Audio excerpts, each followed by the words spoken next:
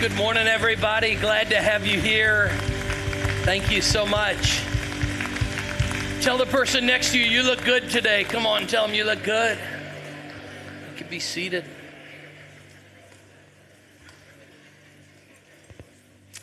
Well, we're in a series in the book of Acts called Power for Today.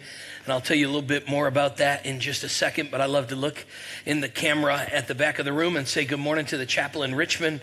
Love what God's doing in the city there. An incredible day with the women yesterday, and love what God's doing in the city.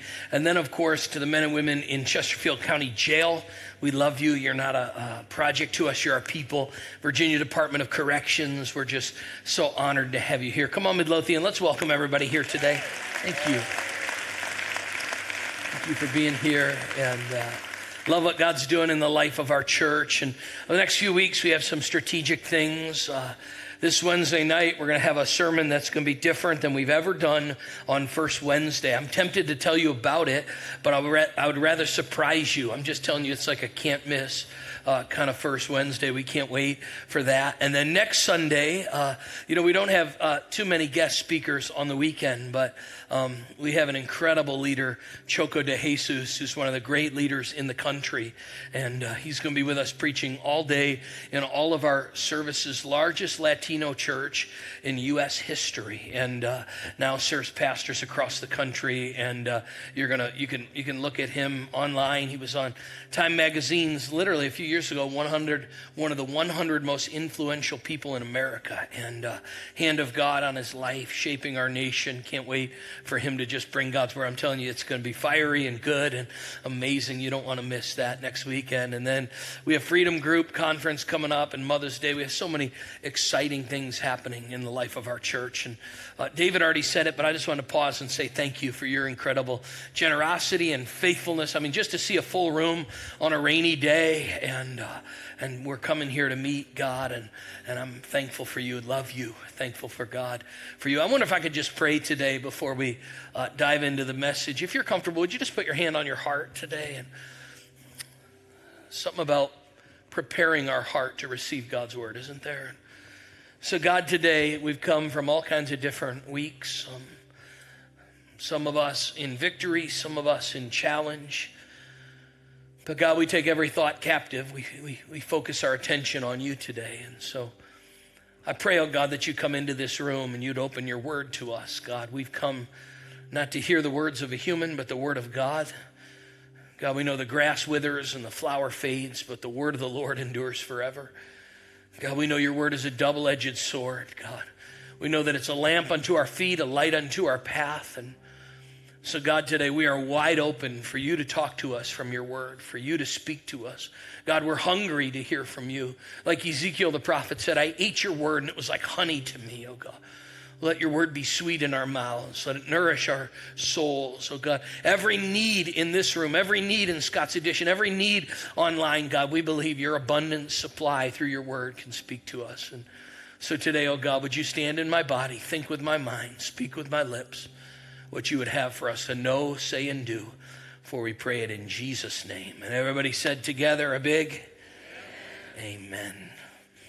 Well, we're in a series in the New Testament book of Acts. It's the 5th book of the New Testament. And right after the first 4 of the Gospels of the New Testament, Matthew, Mark, Luke, John, that tell the story of Jesus, the book of Acts is the 5th book, and it tells the continued story of Jesus, not through his life, but through the life of his people. And book of Acts is an incredible guide for us, and we're reminding ourselves that it offers us power for today. And really the theme verse in the book of Acts is chapter 1, verse 8, where Jesus tells his disciples right before he leaves that he's going to give them power to be witnesses in Jerusalem and Judea and Samaria and to the ends of the earth. Here's what he's telling them, that the message of Jesus, when declared in the power of the Holy Spirit, is going to be powerful enough to change their city and eventually their world. And he uses that phrase, Jerusalem, Judea, Samaria, uttermost parts of the earth, as like you would throw a pebble in a pond and the ripple goes out. He's saying that's what's going to happen, the gospel. How many of the gospel's not meant to just be contained in one place? It's meant to expand, right? And so they're ready for that. And when the church begins to do that, they're processing that. And that's where we are today, because it started primarily, the early church, as a Jewish church. And now the Gentiles, which are non-Jews, begin to accept the gospel. And the church has to figure out how they're going to work through this. And the church begins to expand actually through persecution, through Stephen, and the believers are scattered. But it really begins to grow in a city called Antioch. And in fact, Antioch will become really the missionary sending city in Acts 13. Set apart from you, Barnabas, and so that'll change the whole world. But the early church is trying to handle changes. What does it mean that Jerusalem isn't the center anymore, and the gospel's expanding, and they're in a season of crisis and challenge? And God raises up a man named Barnabas. Come on, somebody say Barnabas. Come on. And he ends up to be an instrument of encouragement that's used to establish the church. And I want to talk to you today about encouragement, because we oftentimes talk about Paul as a church planner, Peter and James, John, but I don't think we realize how huge Barnabas is. He's like a glue person. He keeps everyone together. Have you ever had a glue person in your life? They keep everyone together. They smooth out the ripples. They create encouragement and strength. That was Barnabas, and he kept the community together. He kept the encouragement together, and because of it, the gospel really expanded. And I want to talk to you about that, be an encourager today, and being somebody who helps the gospel expand. I was reading a story years ago of the governor of Massachusetts, who was in campaign mode, and he went to a church barbecue after a full day of campaigning, and he was going through the line, and he said to the lady who was scooping out the food, he said, can I have a second piece of chicken? And she said, I'm sorry, sir, we're only giving each customer one piece of chicken. And he said, ma'am, I'm not sure you know who I am. I'm the governor of this state. And she said, I'm not sure you know who I am. I'm the lady who scoops out chicken, and you're getting one piece of chicken, so keep going, mister, you know. Has anybody noticed that we live in a world with combative words right now? Have you noticed that? Have you noticed we live in a polarized world? I mean, I can change the message and make the case, but I feel like we could just accept that, right? Like how many know you can't say anything today without somebody being mad? You know what I mean? And there's opposition and fighting and anger and vitriol on every side. How many know what I'm talking about, right? And that's just part of our culture right now. And Barnabas steps into a situation like that, where the early church is trying to figure out what they do. They're frustrated with the church in Antioch, and Barnabas goes to play peacemaker between the Jerusalem church and the Antioch church. And I want you to see how, rather than escalating a situation, he brings peace to a situation, okay? And here's what it says, Acts chapter 11. It says, news of this reached the church in Jerusalem, and they sent Barnabas to Antioch. And when he saw what the grace of God had done, he was, I love this, come on somebody, he was glad. How many know he wasn't sad? He wasn't mad. I'm thinking of another word. I can't think of it. He was glad. You know, he knew there were problems, but he was glad. And he encouraged them. And a great number of people were brought to the Lord. It's amazing to me that when Barnabas goes to Antioch, where the trouble is, and he sees what God's doing in the lives of people, he has an encouraging heart. He sees some good. In fact, that's really what the Bible says. When he got there, he arrived and he saw what God's grace was doing. How many know, even in the middle of the mess and the conflict between the Jerusalem church and the Antioch church, Barnabas saw some good things there. And I think what he did is he spoke encouragement and strength over what he saw. Just write this down. We need to learn to speak encouragement. We need to learn to say what we see in other people, to be encouraging people, right? Like to be a house of encouragement. In fact, I think it's one of the strengths of our church. We have an encouraging church, a life-giving church. People will say, I'm new to the church. There's just joy here and friendliness. And Barnabas was that kind of guy. He went to Antioch, and yes, there were problems there and conflict between the Jerusalem church and the Antioch church. But rather than pointing out the problems, he pointed out the potential. Rather than pointing out the guilt, he pointed out the grace. Rather than pointing out the issues, he pointed out what God was doing. I think this is true in life. Oftentimes in life, you'll find what you're looking for.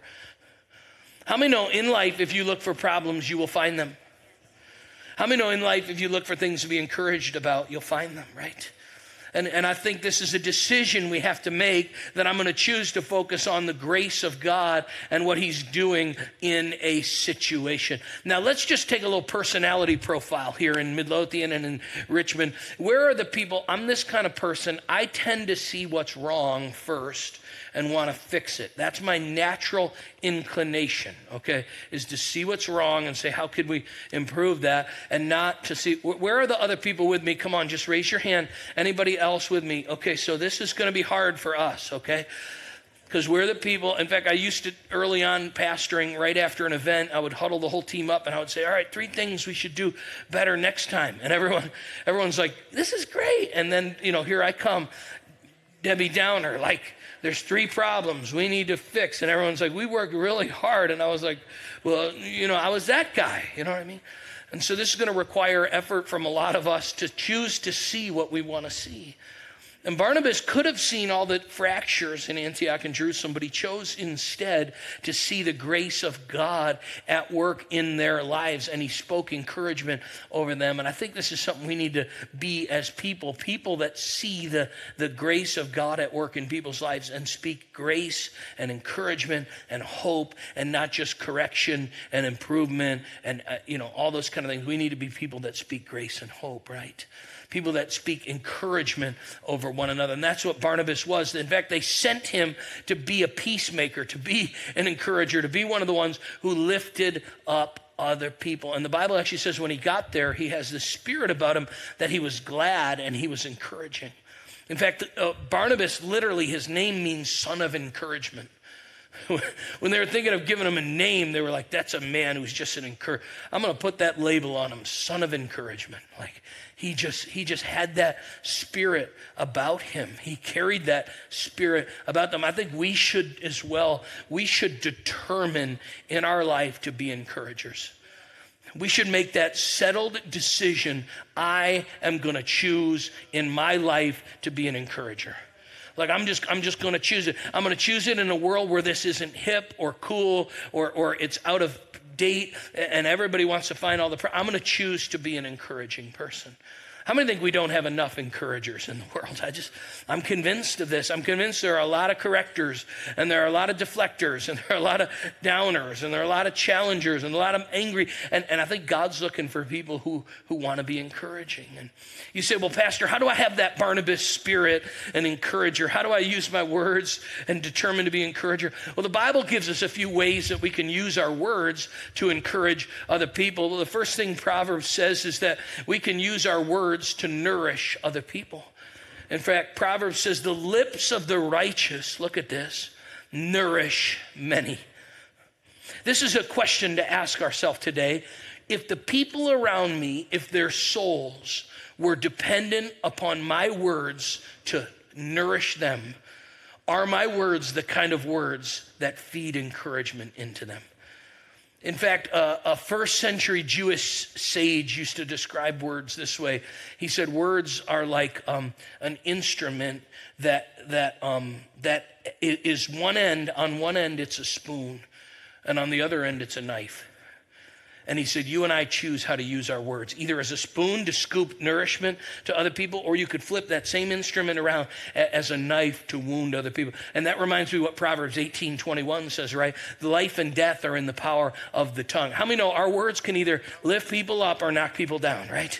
They can either feed spiritual nourishment to other people, or we can flip that instrument around on the other side and literally like a knife cut to the heart with them. Our words should nourish others. What a challenging statement. Are the words I'm passing out nourishing other people? Are they strengthening other people? Or man, am I just doing that? Now here's a really hard one, okay? Can I give you a really hard one? Okay. Can I? Hello? Okay, you here? Okay, great. I think sometimes the Bible tells us, I know this is hard, to use fewer words. I know you came to church on a rainy day, but let me give you an encouraging verse. Too much talking leads to sin. How many know too much talking leads to sin? Too much talking leads to sin. Be sensible and keep your mouths shut, the Bible says. Thanks for coming to church.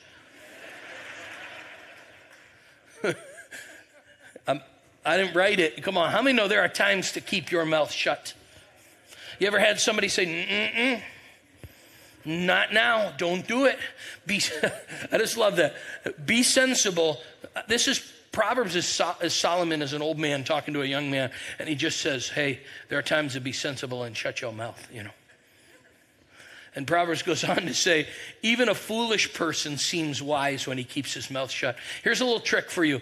You don't even have to be wise. If you just don't talk too much, everyone will think you are. You just like that's a wise person. Like, what does he say? I don't know, but he's deep. No, he's just quiet, And the Bible says that sometimes we could use fewer words. I think this is a challenge. Every once in a while, my wife will say, you interrupt people. And I'll say, because I have so many good things to say. That's why I interrupt them. And she says, no. You need to learn to be a listener, right? Come on. You need to learn to be a listener. How many know people love to talk about themselves, right? And so I'm trying to learn the secret of asking questions and listening to others and not talk. I know this is a skill developed, right? That, in fact, somebody said there are two kinds of people in the world. People who walk into a room and say, I'm here. And then there are people who walk into a room and say, you're here. I want to be the kind of person that says, you're here. How are you doing? What's going on in your life? How do you feel? Tell me about tell me when you want.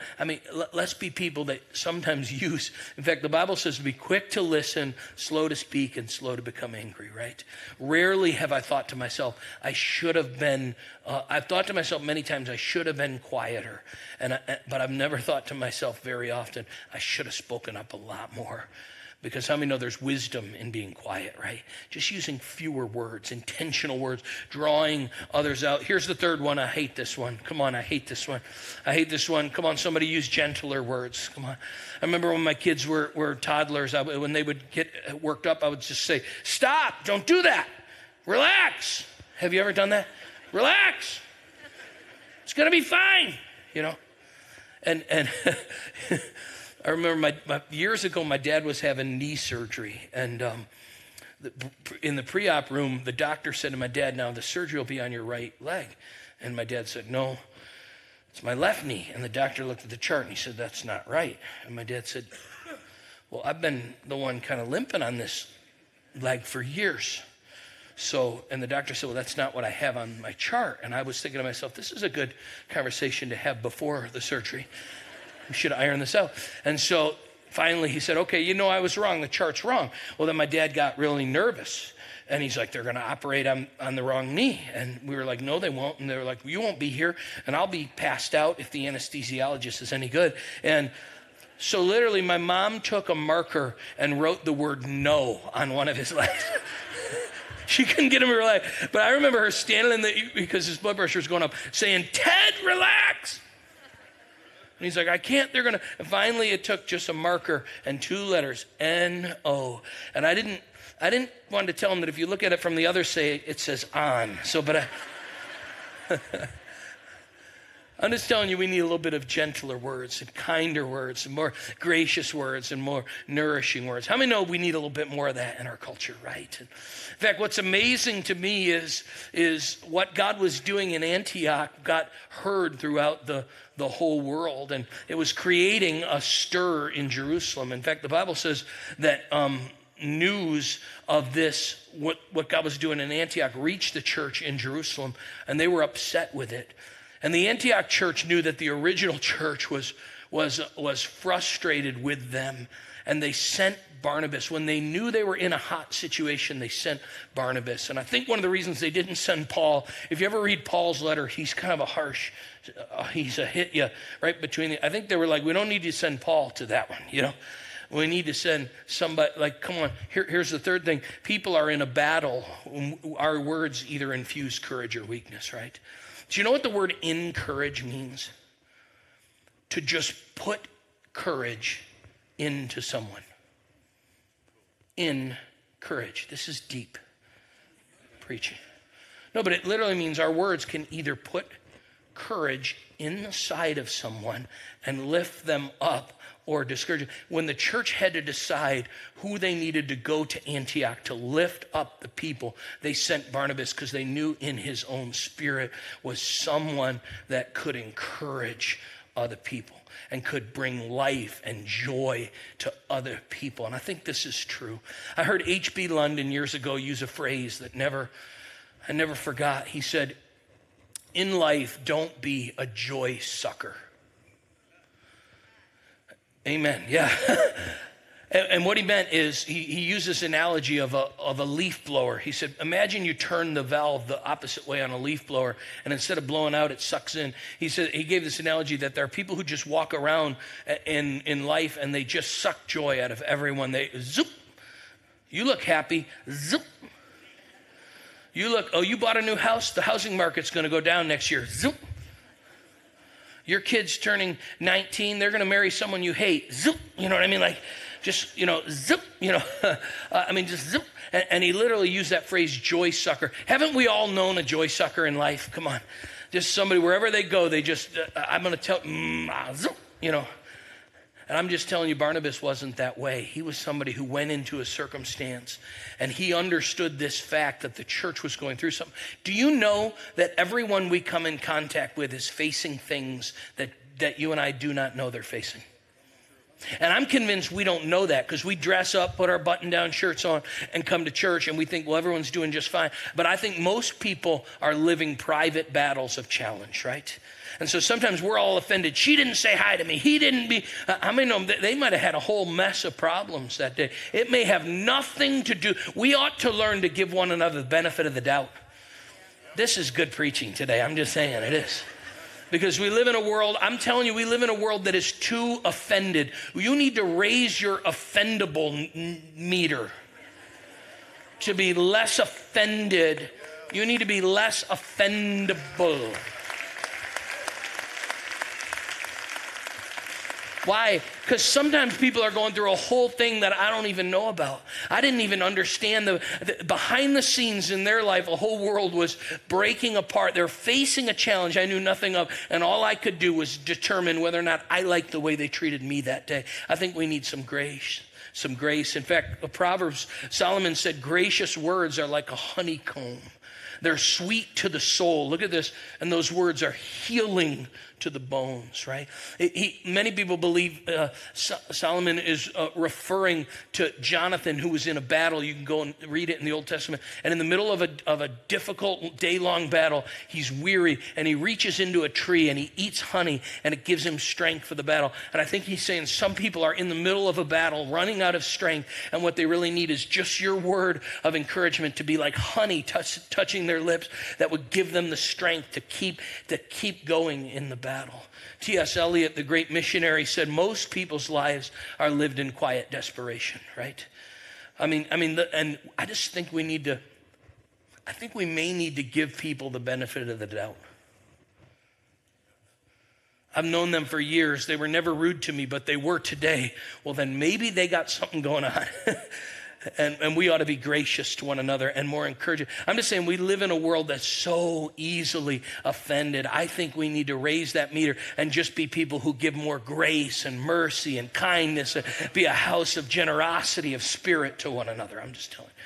And that was Barnabas. He had that spirit. He went to Antioch, and the church didn't like the Jerusalem church, and the Jerusalem church didn't like them.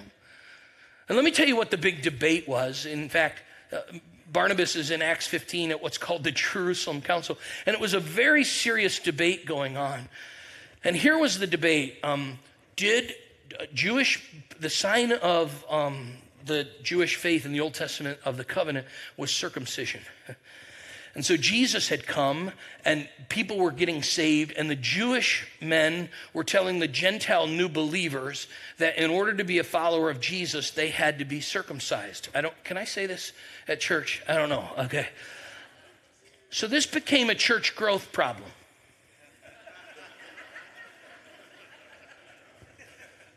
Imagine you sign up for Growth Track and they're like, well, what do you have to do to become a member here? Well, we're going to explain it to you. You fill out this card, and then there's a doctor behind this curtain.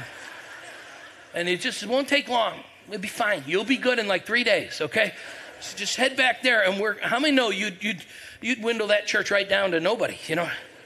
So that was the Gentile Christians. The Jewish people were like to the men. I mean, I'm showing so much restraint right now on things I could say. But so they're saying, like, I understand that you're a new follower of Jesus. Welcome to the faith. Now, as soon as you get circumcised, you can join the church. And then the guys were like, that doesn't sound like I want to be a part of that thing. And eventually, thank the Lord, the early church said that because of Jesus, we didn't have to fulfill all the details of the law, sacrifice and certain meats. And so, how many know Jesus has fulfilled the full law? And he said it's a change of our hearts, right? But I want you to see something. Barnabas came in at a time when one church person was debating another church person about what it really took to get to God. That feels like something that's been happening for as long as time has been. And some people, I'm telling you, some people in the church want to raise the standard for how you can get to Jesus and add a bunch of rules. Listen, once you get to Jesus, he'll change your life. But to give your life to Jesus, you don't have to do anything, right? Somebody said, are you going to try to change me? A few weeks ago, I said, if I join the chapel, are you going to try to change me? And I said, absolutely we are. But once you meet Jesus, he's going to change your want-tos and your life's going to change, right? We're not here to legislate it. We're here to let the Lord do it, right? And Barnabas had that. And because, I want you to see this, because of his strategic life lived, because of how he navigated this issue, I love this. Come on, somebody. A what? Great number of people believed and were what? Brought to. I want you to catch this weekend, because we can be tempted to think on a subject like encouragement, it's just a little side deal. It's happy, clappy, sappy, lollipop Christianity, right? I want you to know, without an encouraging spirit, Barnabas wouldn't have navigated this problem in the Antioch church, and a great number of people wouldn't. I'm telling you, heaven and hell rests on whether or not we as a church and a community, our families, our future, our city, our church rests on whether or not we're going to be a people who create an atmosphere of encouragement to give the message of Jesus rather than an atmosphere of condemnation, right? I mean, that's just flat out true. And I think this is true. You could put it this way. Our words, see it there? Our words literally influence eternity. Had Barnabas said the right thing the wrong way, he would have lost a group of people. And I believe we can say the right thing the wrong way, and that's the wrong thing. Have you ever said something at the wrong time? I realized this early in marriage. Katie would tell me something, and I would say, that's so easy. I can tell you how to fix that. She'd say, this is how I feel. You know, she'd say, I'm really tired. And I remember early in our marriage, she said, I'm feeling really tired. And I said, you should take a multivitamin. And all of a sudden, she was mad at me. So I called my mom, and I said, she's mad at me. I told her to take a multivitamin. I feel like that was a good answer. And so and my mom said, well, why don't you ask her if she wanted your help or just wanted you to listen? And I said, well, my mom thinks that you didn't want a multivitamin. I think I bought some multivitamins. They have extra iron for depleted strength, and you should take it on. And she let me know. How many know sometimes you're just supposed to listen, not talk? Come on. You're like, I'm not here to be fixed. I'm here to just be empathized with, and I hate that. But, it's one of my least favorite things, But how many know sometimes it's just a heart of grace, right? A heart of listening. And sometimes you can say the right thing at the wrong time. That's the wrong thing. And Barnabas came along and he said the right thing, but he said it in the right way. And because of that, the church in Antioch grew. And I think this is really true. Words can change people's lives. Meaning the Antioch church and its future literally hinged on whether or not they could get this issue right, and they could figure it out, and they could move forward in grace and strength. I love what Proverbs says. I could have listed so many Proverbs. Worry weighs a person down. How many know we've all got worries, right? Worry weighs a person down. I love this. But encouraging words, what? Cheer a person up. I'm asking myself, when I walk around and speak to my church, speak to my children, speak to the people in the coffee, are my words cheering up or are my words weighing down? I think the world has enough weighing down. Let's be people that cheer up. Now, I'm not talking about compromising our message or not speaking truth. I'm not talking about any of that. I'm just saying if we don't clothe our message in grace and kindness and love, people can't receive it, right? Meaning we can't walk out to the community and say, the Bible says you are going to hell, sir. And you can pray with me right now, or you can just flat out go to hell. What would you like to do? I mean, that might be true, but how many know that's not effective, right? Hey, can I tell you what God's done in my life? I messed it all up, but the Bible says the wages of sin is death. That's what happened to me. But the good news is I didn't have to pay for my own sin. Jesus changed my life. Can I tell you about that? And then, how many know you can get the same thing with sweet than you can with sour, right? And I think that's what Barnabas did. He brought people together, and he built bridges, and he created connections. And I believe we need fewer weighing down and more encouraging that lifts people up. Okay, I really believe this. Well, if you're not taking notes, just write this last quote down. I think it's true, and it really comes from the longest passage of Scripture on our words is in James chapter 3, verses 1 to 11. I wish we had time to look at it. James says, if I had to describe the tongue, our words, he says it's a restless evil full of deadly poison. I want you to think of that. James is like, if I had to talk about our mouth right now, I would describe it as a copperhead. Restless evil full of deadly poison. He says, with it a small spark, like a forest fire is started by a little spark, burns big. So that's what our words do. And then he gives an analogy. He says, don't you see how a big ship, big ocean liner, is directed by a little rudder? And he says, that's true about our life. Our lives, our big body, is directed by our little mouth. I literally think here's what he's saying. Our mouth, like a rudder of a ship, drives the direction of that ship. Our words and our mouth drive the direction of our lives. How many know that's true? And so I think this is true. I think this is what James, like a modern day of what James is saying. If you want to change your life, you have to change your words. You'll never change your life if you don't change your words. You'll never change your life if you don't change your words. And Barnabas came along, and he was sent by God, and he lives this life of encouragement. And because of him, the church is established in Antioch. It becomes a mission-sending church, Acts 13:2. It becomes the place where they figure out this circumcision or not circumcision thing that transforms the gospel, Acts 15. But it's all because there was one man seasoned with grace, overflowing with kindness. Watch this real quick. I'm not talking about not saying truth. How many know we're a church built on truth? Amen? I'm just saying if we say truth in an unkind way, the truth can't land.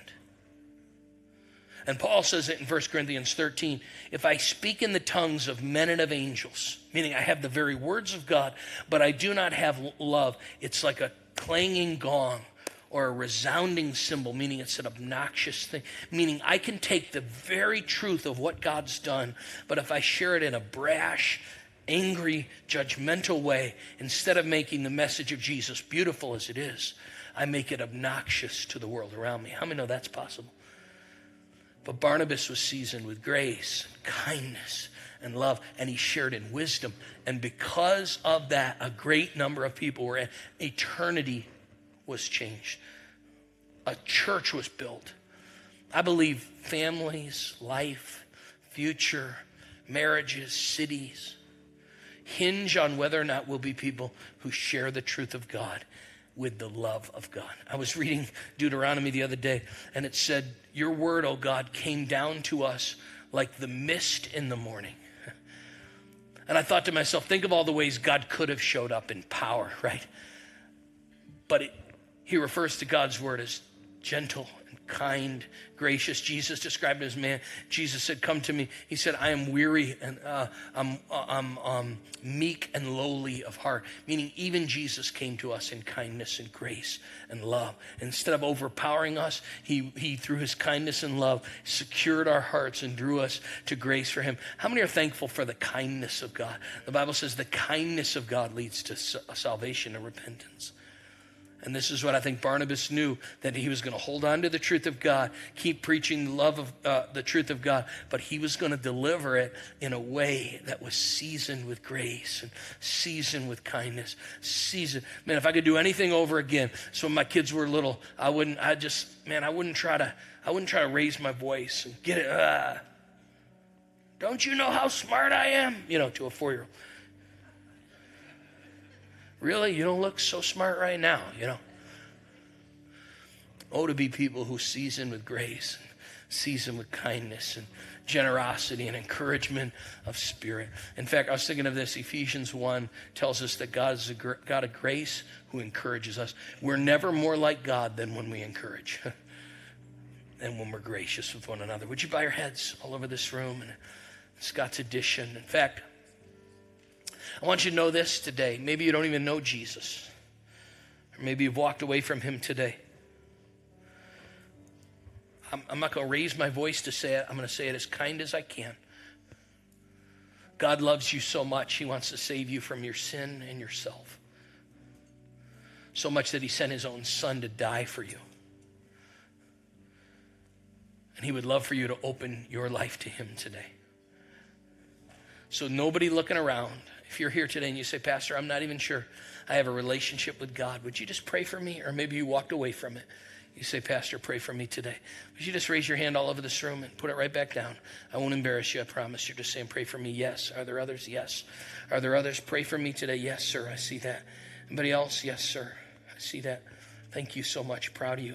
Anybody else? Pastor, pray for me. I'm not certain of where I'm at in my own relationship with God. Or maybe I've walked away from it. One last time, you just say, Pastor, pray for me. Did I miss anybody? You say, pray for me. Scott's Edition online. You simply, right where you're seated, say, God, I know I've sinned, come up short. I believe you died on a cross and on the third day rose from the dead. So I confess with my mouth Jesus is Lord. And I believe in my heart God raised him from the dead. Would you save me today? Would you change me? Would you give me the right to be called a son and daughter of God? Today I give my life to you. I repent. I turn away from myself. I turn away from my sin. And I embrace you as my Savior and Lord. For I prayed in Jesus' name. And everybody said, amen. In just a second, we're going to close, but you look this way. Hey, a bunch of people took steps of faith. If you will fill out that Connect card and either drop it off at Next Steps or email us. I'd love you to do that. Just say, I made this commitment. We'd love to get an email to you that just gives you some next steps of how you can grow in your faith and become all that God wants you to be. It's a joy of our life as a church to help people take steps of faith. Come on, chapel, let's say welcome to the family of God. Can we, to you, say thank you.